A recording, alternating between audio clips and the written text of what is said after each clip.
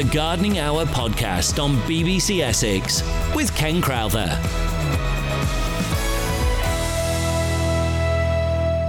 Hello, I'm Ken Crowther and this is the BBC Essex Gardening Hour podcast. Don't forget, you can subscribe to this podcast on BBC Sounds.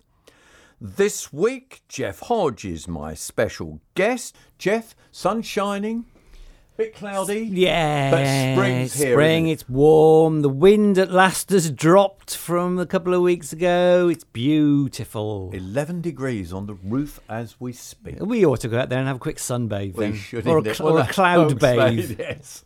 So don't forget, that number to call is 0800 111 40 41. Jeff Hodge and myself are here to talk gardening with you. Beryl from Eastwood is the first caller. So Beryl, what have you got for us today? Oh, hello, Ken. I spoke to you a couple of weeks ago about my burnt lawn. Well, a young lad who's just come out of Little College, I think he worked with Jeff Hodge. Is that right? No, he'd have been possibly his tutor could have been Tom Cole. Oh, Tom Cole. I've got the name wrong. Anyway, this young lad come along yesterday because of all my bare patches. Yes. He put some grass, not a lot of grass seed down, and then he put some topsoil on top, but he did rake it all first. Yeah.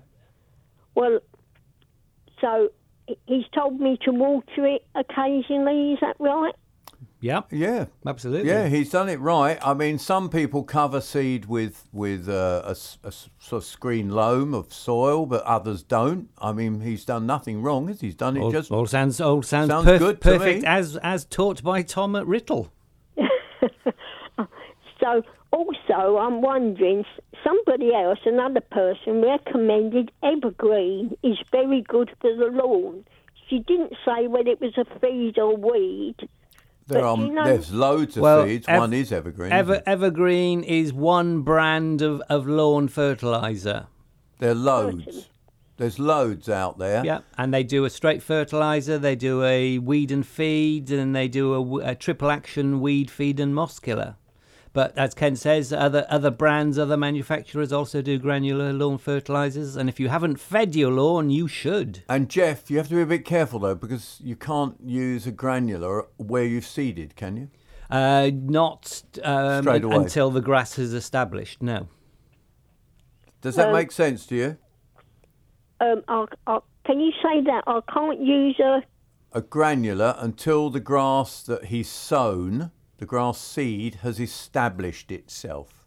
Oh, I see. So what one can you recommend that I ask for? Well, I would just go for a liquid lawn fertiliser rather than a granular one. Oh, liquid. Yeah. Right.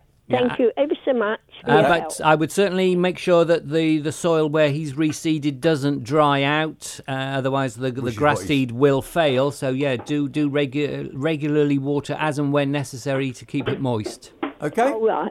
Thank you very much. That's a pleasure. That's looked after Beryl from Eastwood. And now we go to Winston in Chelmsford. Hello, Winston. Oh, hello, Ken. I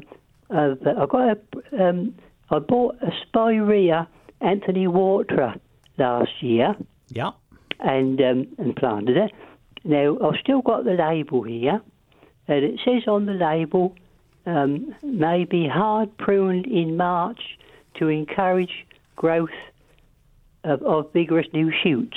Yep. Well, I went out a few days ago to do it, and I found that there's a lot of young growth all growing up with the old growth. You know. Now, what I'm wondering, do I cut the young and the old all the way down to about, say, 4 inches above the ground level, or should I leave it now? It's all grown quite a lot. Well, if you've got, if you've got young growth that's appearing now, then personally I would tend to leave that. What you should be pruning is the growth, the woody growth that was formed last year. Oh, I see. And yes, hard pruning on summer flowering spireas like Anthony Waterer is a very good idea. Oh, I see. So I've got to sort of carefully pick between the young and the old and cut those old ones out. Yep. Yeah. Oh, that'll do the trick. It's all the young foliage, of course, is all very delicate, and that's going to be a little bit I should have. It says prune it in March, but I read in another book that you should prune it like end of February time. More. Well, I for things like spireas, I say end of February, early March. But of course, this year's a bit different. This year is a bit different because we've had an early start. Oh, I see. And basically, this time of year, in inverted commas, is the right time to do it. But we can't really forecast the weather, and the weather is more important than the time of year, if you like. Now, your Anthony water won't harm, but you might knock a few leaves off, but they'll soon grow again. Don't worry about it. Grow again, that's what I was wondering about, because they're so sort of delicate, like, Yeah, just try and be as careful as you possibly can. And as whenever you do any pruning on shrubs, you should give a good feed afterwards. I would tend to use a granular rose fertiliser. That'll make them come into flower and give them good flower. Margaret from Dunmow. Hello, Margaret. Oh, hello. Good morning. Hi there. Good morning. This is just to say that today is the Dunmow and District Horticultural Society's spring show. Right. And it's on at the Folks Hall, Dunmow, CM61DG, starting at 2:00. Okay, Margaret. Thank you very much. Admission is £1, senior citizens 50p. Okay. Thank you very much, Margaret, for that. Thank you very much.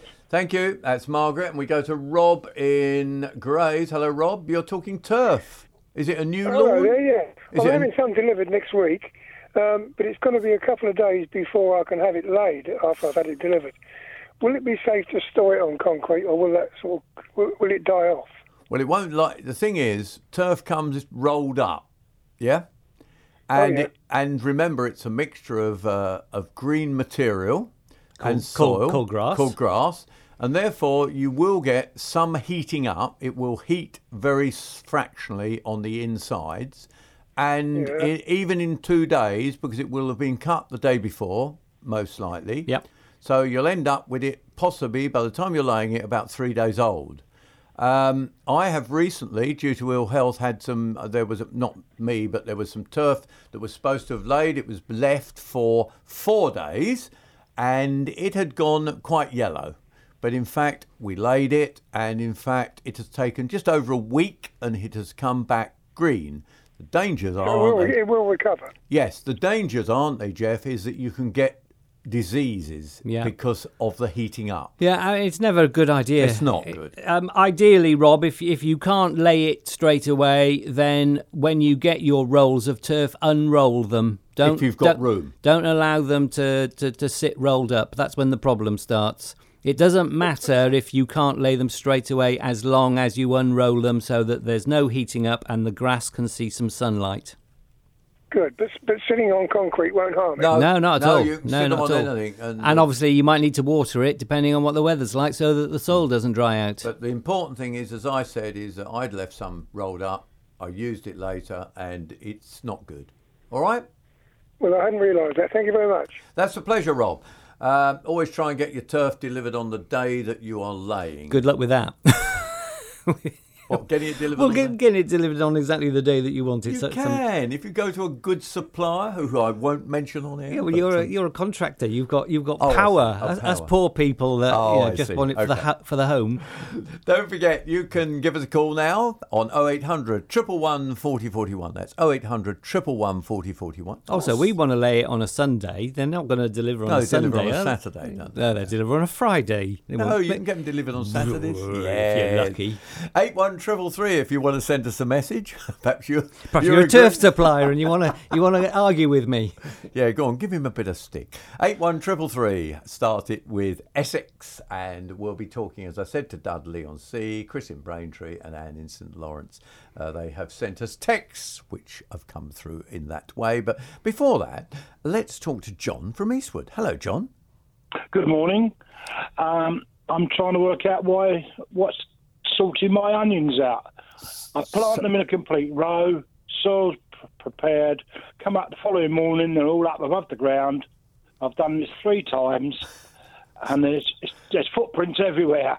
Footprints? What, your footprints or? No, animal footprints. Yeah, animals love. Yeah. Well, they love playing, don't they? I mean, we forget that animals will play. I mean, you find that. I always think the classic is if you leave balls, your tennis balls on a lawn, and there's foxes around, they actually move them around, don't they? They actually play football. They play football. Yeah, don't put goals up because you'll encourage all the foxes from the local area in. They'll be having a go. But onion sets are pulled up by all sorts of animals. Well, when you started saying that they were pulled up, John, we both said to each other, we both whispered to each other, birds, mainly sparrows, but they haven't got big feet. But they haven't got big feet. No, they've got tiny little feet.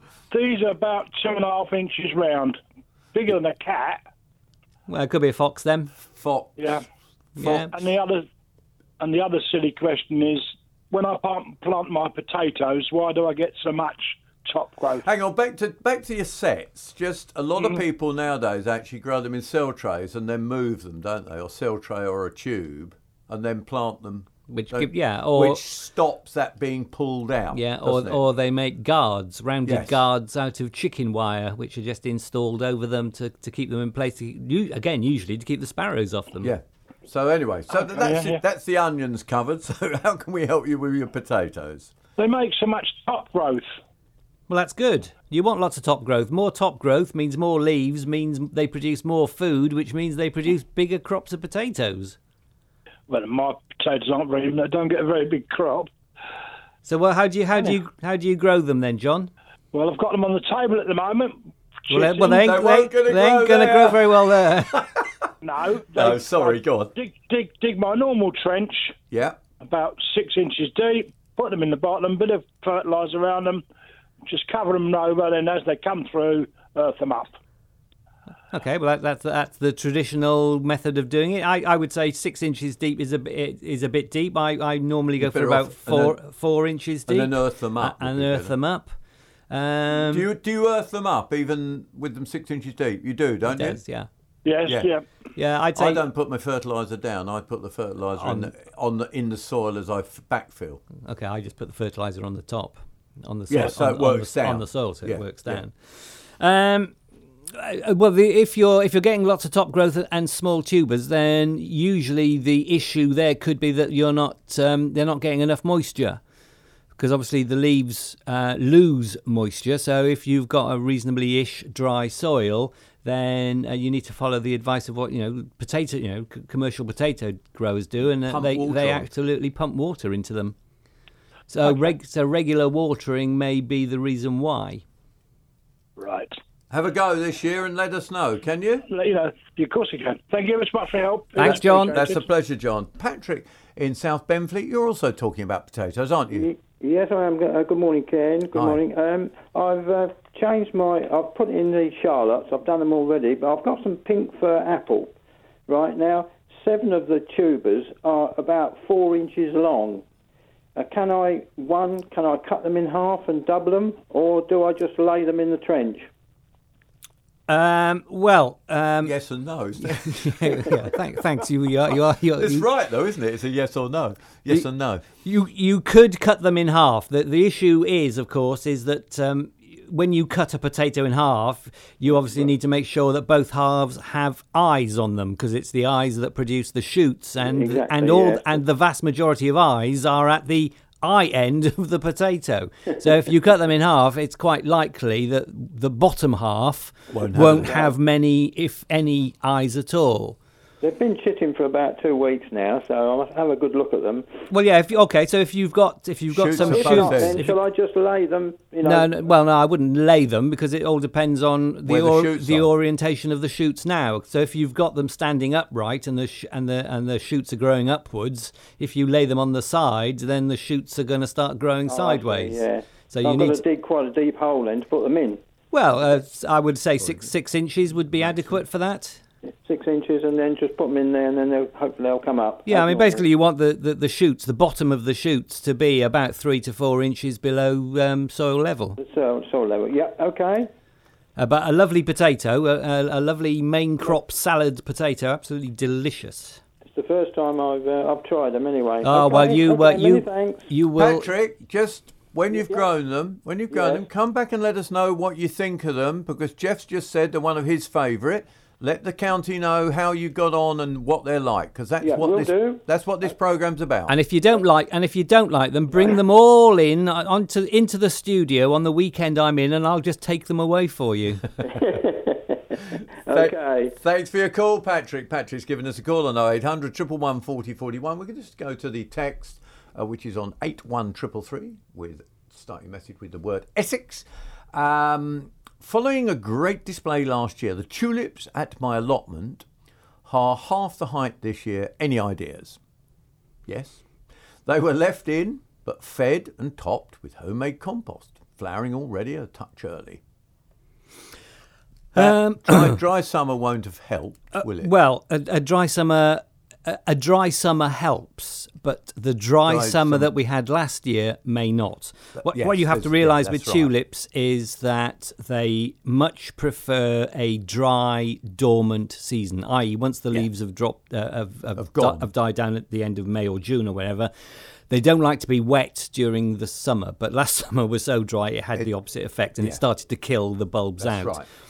So what often happens is if you leave tulip bulbs in the ground and then you leave them somewhere where you're going to be, say, growing your bedding plants in the same sort, your summer bedding plants in the summer, and then, of course, you're watering your bedding plants all summer, that causes the bulbs to rot. So that might be one thing.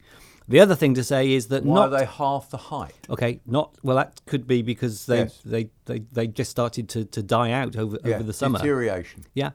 But the other thing to say is that some varieties of tulips don't last very long from year to year. Certainly, some of the more highly bred varieties, those with the bigger flowers, the multitude petals, so double flowered or triple flowered tulips, don't always go on very well from year to year. And although they will grow, they get smaller and smaller. Now, I was speaking to a lovely lady. I don't know if anybody knows Val Bourne, who's a great garden writer, and I'm doing an article on her garden.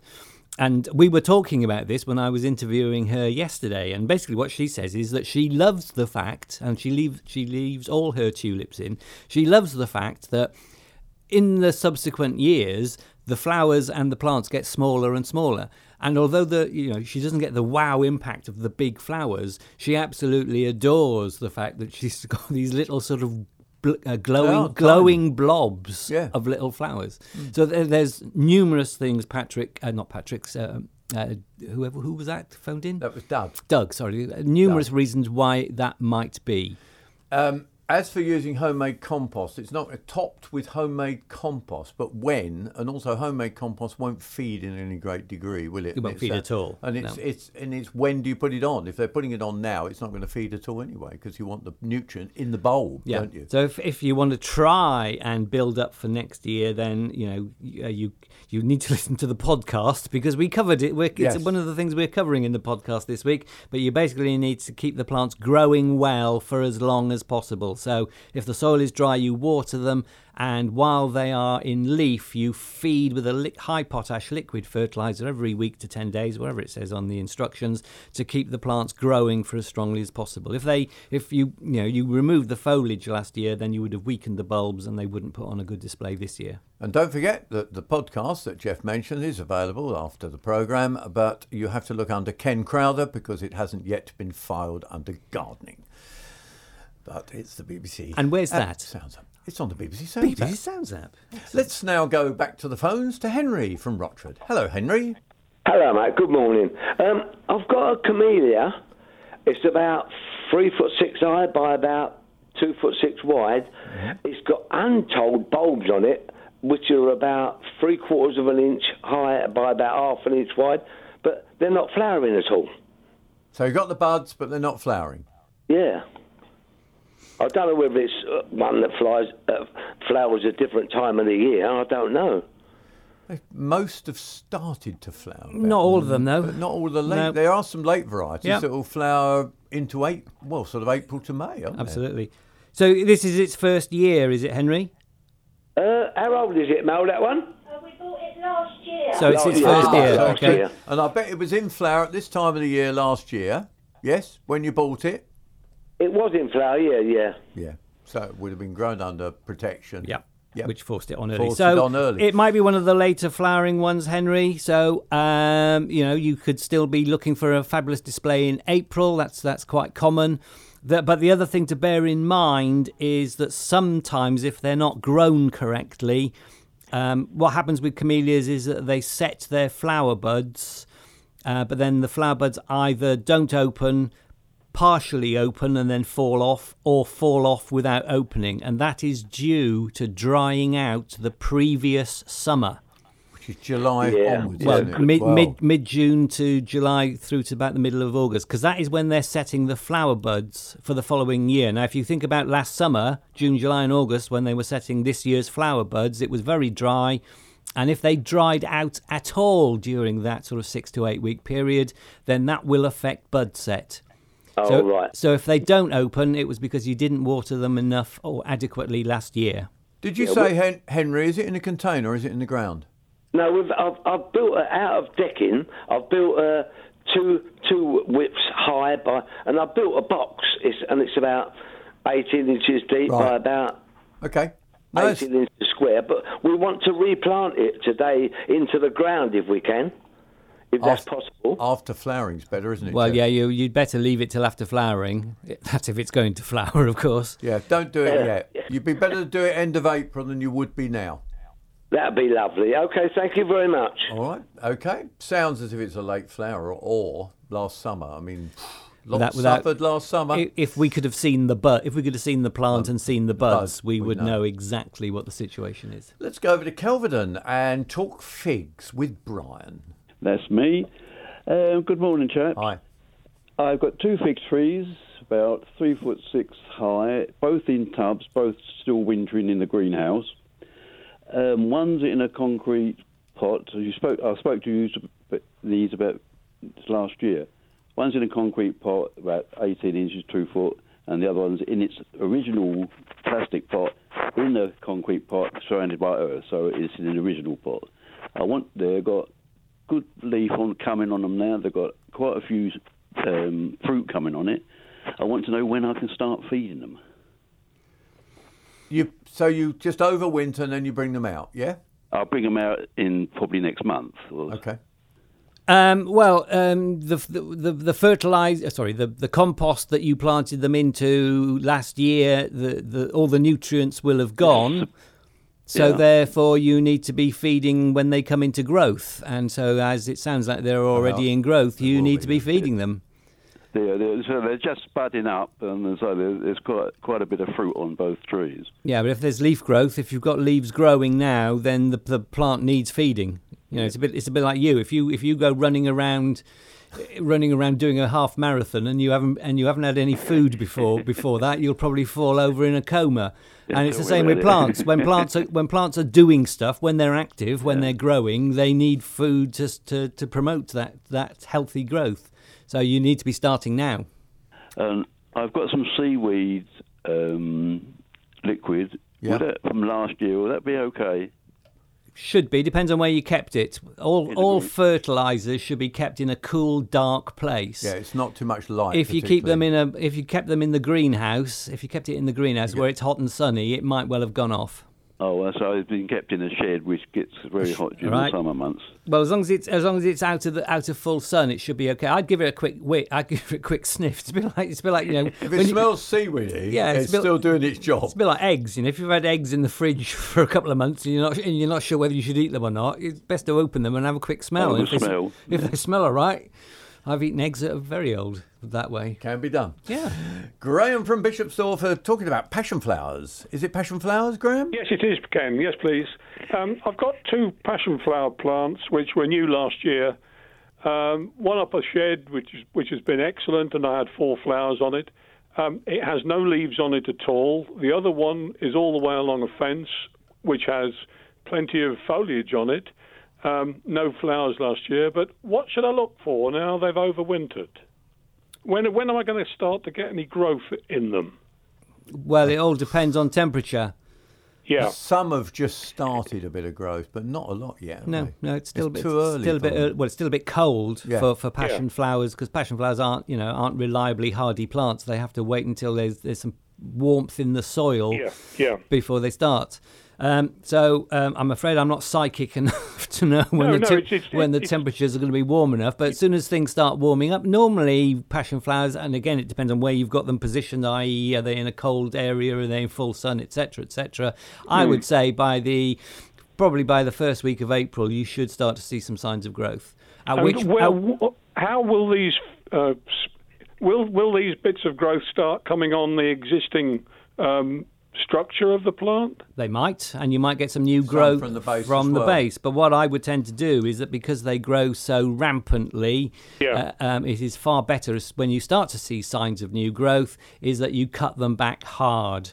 Because if you don't cut them back hard, particularly the one that you've said has already put on or had a lot of growth last year, you're going to get a load of extra growth at the ends of that growth, and it could go bare at the base, and it's going to look sort of a bit top-heavy and unpleasant. So I always hard prune to a framework of main branches when I start to see signs of new growth.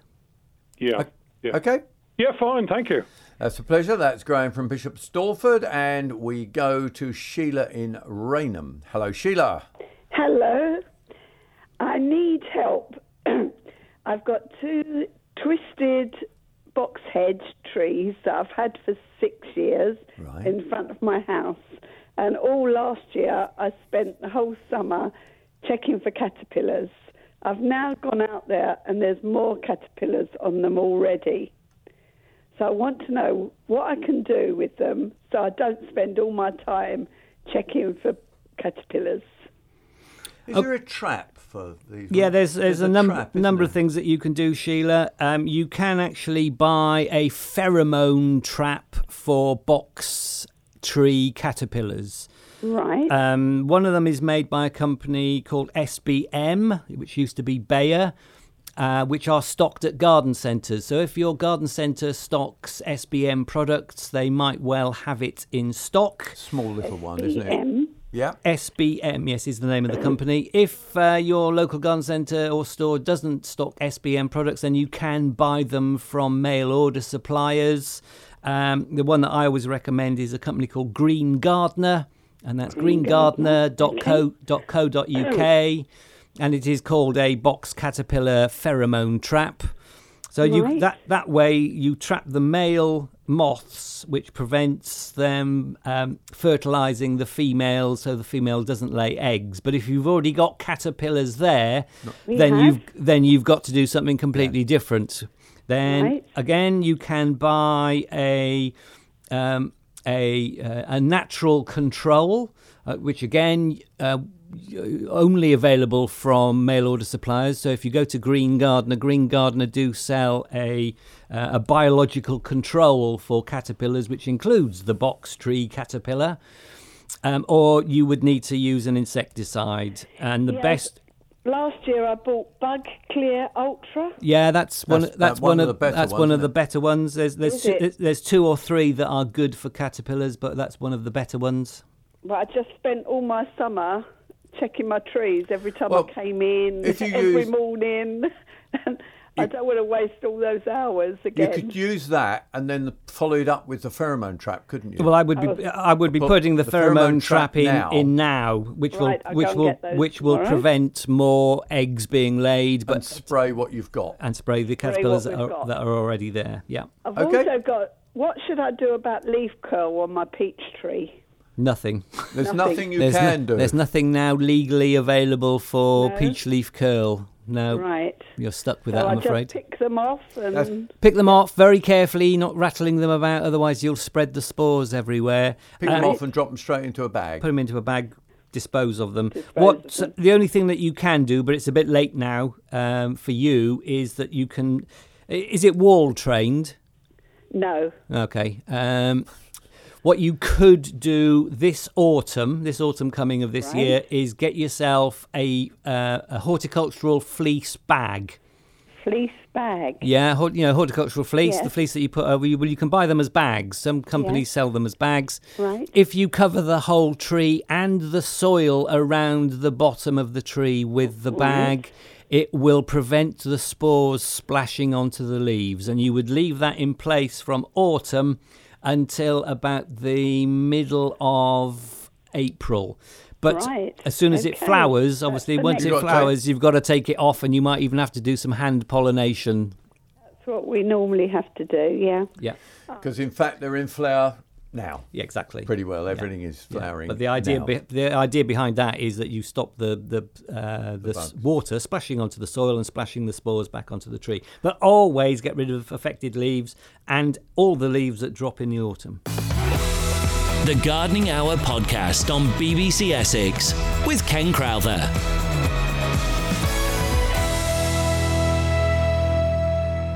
Can you help me control woolly aphid on a Chivers Delight dwarf apple tree? It's about 30 years old. I've been using a strong water spray over the last 2 summers. Gives them a nice wash. I have planted a young Braben near by last year and worried it may pass over to it. And that's Anne from St Lawrence. It will do if you It use will. the jet of water. Yeah, jet of water, you might shoot it over there. Yeah. It's not an easy one to get rid of, is it? Well, let's before we stop laughing Woolly about aphid. the jet of water, Woolly aphid. let's just explain what we mean. It's a fluffy, sort of looks like cotton wool, doesn't it? It does, yeah. Little and, bit of cotton And a lot of people think it's a fungus, when in fact it's obviously an insect. And the reason that we're laughing about the jet of water is because a lot of people say, oh, the best way to get rid of it is just to force it with a jet of water. Well, yeah, it's going to kill some of it, but it will not clear it. It spreads it more than kills it, and so it'll spread it to your new tree. To be perfectly honest, apart from going around with a gloved thumb and squashing every bit that you see, to my mind, the only other way is to spray it with an approved insecticide. And we've already mentioned Bug Clear Ultra, which is approved for use on apple trees. Then that would be the one that I would recommend personally. Yeah. But it is a slow process. Luckily, it's a dwarf tree, Yeah. is what Anne's saying, so it shouldn't be... Yeah, it's but- going to still be hard work. Yeah, it's not going to. You're not going to clear it like that. It You're will going to not have to. It'll keep spreading because there will be eggs all over the place. So squashing with your thumb and spraying if you don't mind spraying. 0800 111 4041, that's the number to call. It's the gardening phone-in here on FM, DAB, and of course the BBC Sounds app. And we're going to go back to the phones and talk to John in Brentwood. John, we're talking about aces. Is it a tree or a bush or a shrub? No, we're not talking about aphids. Can't think of the name of the tree now. We're Red not leaves. Sorry? Red leaves. Could be an acer. Japanese maple. An acer, sorry. I thought you said aphis then. No acer. Sorry, I'm getting old. So are John we all, from there, John. Yes. Come on then, John. What is it? How big's the acer? It's about 5 foot high in an 18-inch, a 15-inch pot. And the last couple of years, I've had it quite a while, but the last couple of years, the leaf quality has gone down. I bet it I'm has. not surprised if it's that big in that size pot. You're being Really? a bit, John. You're being very cruel. Cruel. Cruel. Yes. What do I need size pot then to get it in? Well, I would be putting something that's 5 foot high with that sort of spread into at least 24 inches, 2 foot diameter. 2 foot diameter. Right.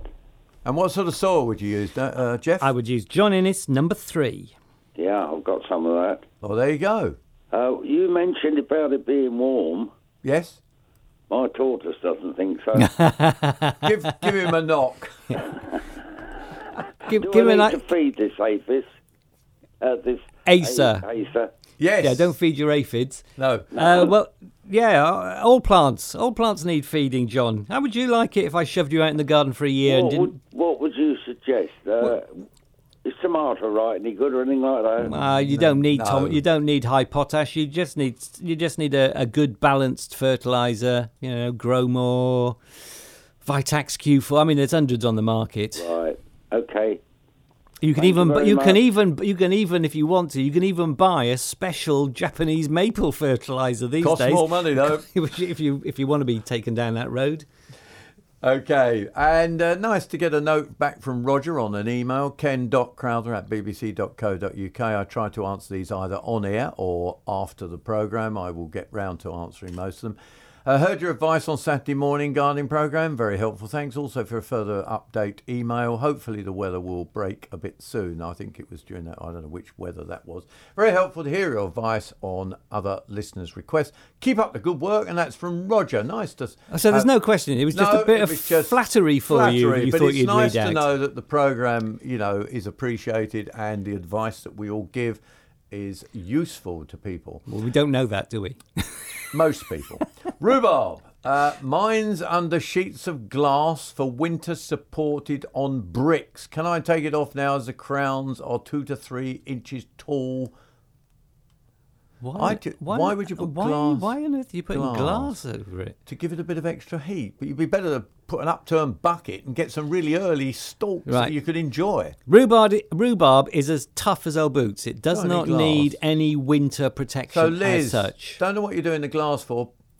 Get yourself a big bucket and grow it pink. But what you do like to do, or what people do like to do with rhubarb, is to force it early. Like my old dad did. And which I do, because then you get the thin pink sticks, which are sweet and delicious. But expensive in the supermarkets. And very expensive in the supermarkets, particularly on Ocado and Waitrose, as I've found out to my cost.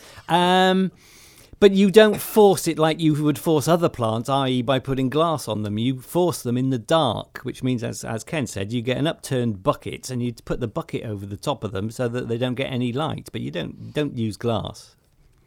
And so, yes, so your question is, when can I take it off? And I'd say now. Yep, take it off now. Talking of rhubarb and colours red, we're going to Red Robins with Alan from Hatfield. Hello there, Alan. Hello, Ken. I'll just phone up on behalf of my elderly neighbour next door. Uh-huh. She's got a red robin. This is a single plant, growing, and it's been neglected for years. And it's now very woody, and all the growth is be at the top of the bush, Yeah. I wonder, can it be cut down low, and will it grow again? When you say that the growth is all at the top, is there any growth low down, Alan? No. Okay. It's just bare wood. Okay, so the answer is yes, you can. Will it survive? Is yes, it may. Yes, it may, or no, it won't. Oh, I see. It's I one of have doubts myself, actually. It's one of those things that because it might not. Well, it might and it might not. But it's got a chance. It's one of those plants that you can't guarantee that if it's got all the growth at the top and it's completely bare at the base, you can't guarantee, although they usually, and I say the word usually advisedly, they usually do, but you can't guarantee that it's going to regrow. No. So it's one of those occasions that you say to yourself, or your neighbour says to themselves, well, it looks horrible, I don't like it, but I'm going to try and see what happens.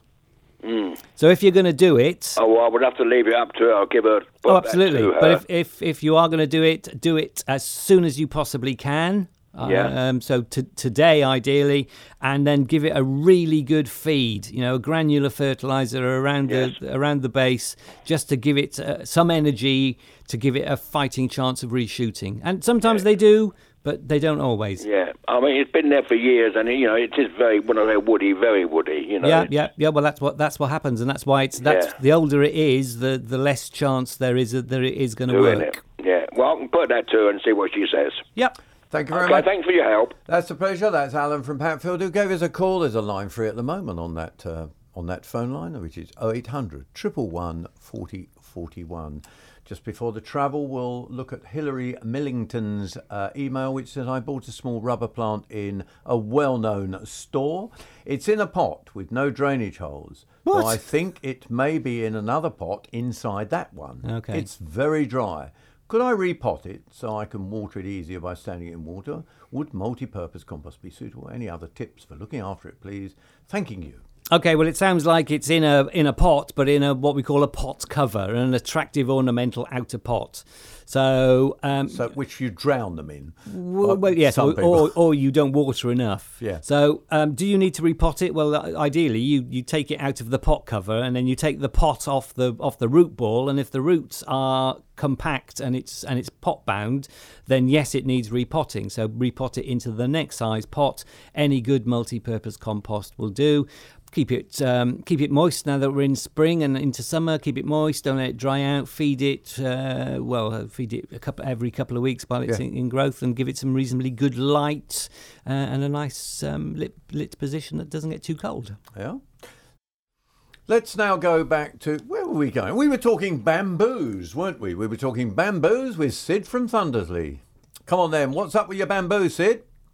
Morning, Ken. Morning, Jeff. I found in a carrier bag for waste collection about 8-10 years ago a bamboo. Yep. And I took it, planted it, and it's now 12 foot high and about 3 foot across. It's formed a clump. It hasn't sort of travelled anywhere. And I would like to now take cuttings by air layering on the vertical stems. Is this possible? No. To do? No. You just chop bits off. Yeah, the best way or the easiest way to propagate bamboos is to have a bit of a rootle around in the soil around the edge of the clump, and then literally cut off a part of the rhizome, ideally a part of the rhizome with one or more shoots already attached. And then just cut those off and then pot them up. And that, as I say, it's about 12 feet high. Do I use a smaller height one, or can I use a real... Well, ideally, you want, if you find a rhizome at the edge of the clump, you should find one that's just got some very small shoots on. If you can't find any with shoots on, there should still be some that have got buds, dormant buds, that you certainly don't want to take one that's got 12 foot of growth on, because that won't work. No, so stick to something, say, 2 feet? Well, no, you'll find, as Jeff said, you'll find some that have just literally got a bud that could be half an inch high. Or an inch or 2 inches. I'm with you now, or 6 inches. Yeah, literally a bud on the rhizome. Simple as that. Okay. And off they go. Saved me a lot of trouble. Yeah, thank you very much. That's a pleasure. That's Sid from Thundersley. And we now go to Jackie from Hornchurch. Hello, Jackie. Good morning, Ken. Now, I've done my roses the other day, and I'd like to know, I've got Miracle Grow, I've got Phostogen plant food, I've got Tomarite. I don't really want to have to go out and buy anything else. I know you say, was it blood and bone or something? Some people use blood, fish and bone. I don't. Others use we'd tell you to go out and buy rose food, but in fact, if you don't want to, you could use what you've got, couldn't they, Jeff? Yep. Couldn't you? Yep. Yeah, and I've got Rose Clear for next month, I think, for the rust I get. I'd start now. I'd start using the Rose Clear now, personally. Yep. Right. Okay. So what would you use? Just put the Phostogen on now. Well, you say you've got Tomarite. Yeah, you've got Tomarite, Phostogen, and Miracle Grow. Which Miracle Grow have you got? All-purpose concentrated liquid plant food. Okay, if I had those three in front of me, I would probably stick to the Phostogen. So would I. Right, okay, right. All right. We'll do. But just remember... And use the Rose Clear afterwards. Yeah. For the rust that I get every year. And just remember, because the Phostogen, well, all three are liquid feeds, you'll have to use them regularly.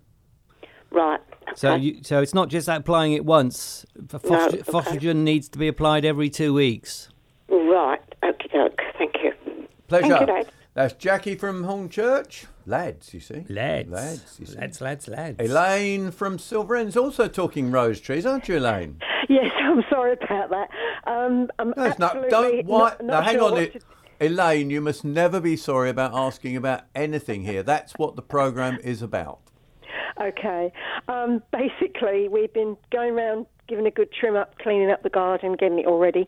And I asked my husband to trim down some of the rose bushes because they always get too big. And I listened the other week and you said you could, still cut them back. Anyway, cut a long story short, unfortunately, we've got a rose tree and he trimmed back the wrong bit and we've got a big branch that's been cut off and it's beautiful. It's budding all over the place. And I've put it in some water, but I was wondering, is there any way I can get it to root and replant it? When you say big, how big is big? It's got to be 2.5 feet tall, 3 foot. No. Oh. I mean, you can try taking 6 to 9 inch lengths of stem off the top. Yeah. And you can try rooting those, but you can't just shove a 3-foot plant in a bucket of water and hope that it'll root. But something that's about 6 to 9 inches long might. But if it's a rose that has grown that high and you've cut it down, it should sprout from the base anyway. It wasn't a standard rose, was it? Do you know, we've had it so long, I couldn't even tell you. But it didn't have a stem with a head on it, did it? No. No. What colour was it? Red. Red. So it's a red. Sorry, I was wondering. No, you're not worried. I have no idea why you asked what colour it is. I know some that grow no really idea. big, but don't worry about that. I wouldn't worry. If you cut down a really harsh rose, it will burst from the base, and you'll get all new growth. What's left will probably be totally rejuvenated by what's happened and will produce even better flowers this year, but it might be a little bit later than you would expect. Oh, but no. It's so sad that this other branch is rooting. It's got lots of buds coming out, and I thought, oh, bless him, it's not his fault really, but I'm still going to whack him with it. But good idea. Listen, guys, that's probably the best thing to do with it. Thank you so much. I listen to you regularly. Brilliant show. Thank you, Elaine. Thank you, Elaine. Thanks for giving us a call. Hi, both. I have a rose that is 25 years old that offered to be moved. Should I prune it first before move it? 25. Any tips on moving it? Thanks, Mike in Witham. Can't phone as I will be driving. Well, you can always listen to the podcast afterwards. But anyway, right. Definitely prune it. Prune it by at least half. But it's 25 years old. Come on, what risk do you give it? What chances are you giving I give it a high chance. What? Roses, 75? Maybe 75, 80% chance of surviving. I'd only give it 50, you see. Well, you see, I think you're living in the past. No. Because I think roses are, although they don't like to be moved. They don't like to be moved, but they have got, if you do it properly and you look after them, they've got a very, very good chance of surviving. The issue is that, yes, if it's got a lot of growth, then you've got to reduce the stress on the root, so you've got to cut it back by about at least half, if not more, if you can, which obviously means that you're probably not going to get much, if any, display this year, but that's secondary importance. The problem is that when you dig up roses, they don't produce a root ball like other plants do. They don't have lots of fibrous roots that hold the roots and the soil together, so you don't get a root ball. So the whole thing falls to bits when you lift them. And that's where the problem is. So what you've got to try and do is carefully dig up as big a, in inverted commas, root ball or ball of soil as you possibly can, and minimise the root disturbance as much as possible. But you are going to get, you're going to pick it up and bits are going to fall apart. You've got to try and minimise that as much as possible. Then you put it in really good, well-prepared soil, at the same depth that it was originally growing, and you water it in thoroughly. And one way to help keep the root ball together is the day before moving, water the rose again very, very thoroughly to make sure that the roots are moist and that what soil is there kind of holds itself together. Dig your hole ready to pop it in. Yeah. Move it, if it's heavy, on plastic or something like that. Hessian sheeting, plastic sheeting. Yeah, 2 or 3 people to move it, put it in the hole, water it in thoroughly, and keep it well watered throughout dry periods during the summer. And most importantly, the most important thing that you have to do is keep your fingers crossed and go to church on Sunday. And Mike in Witham, you're going to let us know whether Jeff's right on his 75 to 80% or I'm right on my 50%, you see. So you've got to tell us whether it lives. That's the deal, Mike. We've given you the info. You've got to tell us whether it works. Especially now he said I'm living in the past. So, well, I'm going to add some caveats. The ideal time to move it would be when it is dormant. So we are talking November through to the end of February. Now that we're in March, bit tight. It's not as good a time. So that's my caveat. Okay, let's go quickly to Jeff in Ipswich, across the border. You're talking about rhubarb, Jeff? Yes, I am. Having heard your previous conversation about the rhubarb. Yep. I've always been keen to do it, but my wife not so keen. And what she always tells me is that it ruins the plant. Does it? Okay, you're talking about forcing rhubarb. Yeah. Yes. Well, if you force rhubarb, basically you are straining the plant because, how a plant grows is that it produces leaves and the leaves feed it. When you are forcing a plant, you are not allowing it to produce leaves, which therefore doesn't feed the rest of the root. So it weakens it, absolutely. So basically what you need to do is that you only take one crop off, you then allow it to grow leaves throughout the rest of the summer, and then you give it a bit of a rest period, and possibly next year, the bits that you force, you don't take any crop off. Oh, that's brilliant. Only I'm going away for 6 weeks abroad, and I just wondered if I could leave a bucket on it and hope for some, because one of the plants is mine anyway. Well, do your plant, and then when you have some nice sticks, don't let her have any. Go quickly to Alison in Burnham-on-Crouch about poppies. Alison. Yes, good morning. The poppy seeds have overtaken my lawn. Can you recommend anything to use to get rid of it? A mower. Well, a mower, yeah, or any lawn. But it's making it thicker. That's the problem. Well, any lawn weed killer, if you don't mind using weed killers, any lawn weed killers will kill poppies. So liquid lawn killer. Lovely. Liquid lawn weed killer. But see, it says lawn weed killer because a lot of them aren't easy to identify today. So see that it is a lawn weed killer. Okay, thank you for your help. Thank you. Thank you. That's Alison. And we go to Gloria in Holland-on-Sea. Hello, Gloria. Guys. I wonder if you can help me. We've got, I bought a locust tree 15 years ago. A what, sorry? Locust? A locust. It's a very, very pale yellow green. It's like very, fluffy, lovely. And it was doing beautifully, and my husband decided he would prune it at the right time last year, but it looks like the stick man. The stick. Have you seen the stick tree? Yeah, absolutely. Yeah, that's the problem with husbands. I know, and it is budding, but I wondered what I could give it to help it. Well, giving it a good feed, a good feed with a general fertilizer will help encourage more growth. Personally, I would use something like a controlled release fertilizer, which means that it'll gradually release nutrients over 6 months from one application applied now. Simple as that. Very simple as that. Very simple as that. Just any news on the ash dieback situation? That's Chris in Braintree. Onward going. Yeah, not as bad. Not as bad. Not as bad as it was in previous years. Obviously, it's a bit early in the year, but I've not heard any, oh my God, ash dieback. And there's also, obviously, there's bans on imports, etc. Absolutely, of course. There's no importing of ash trees. Well, there should be no, and people shouldn't be importing any plants into this country if they're going away on holiday. Thanks very much for listening to the BBC Essex Gardening Hour podcast. If you missed any of the answer to the questions we gave, you can download this programme and take it with you on the BBC Sounds app. Don't forget, if you have a gardening question for us, give us a call on 0800 111 4041 and be part of the programme. Yes, that's every Saturday morning on BBC Essex from 11.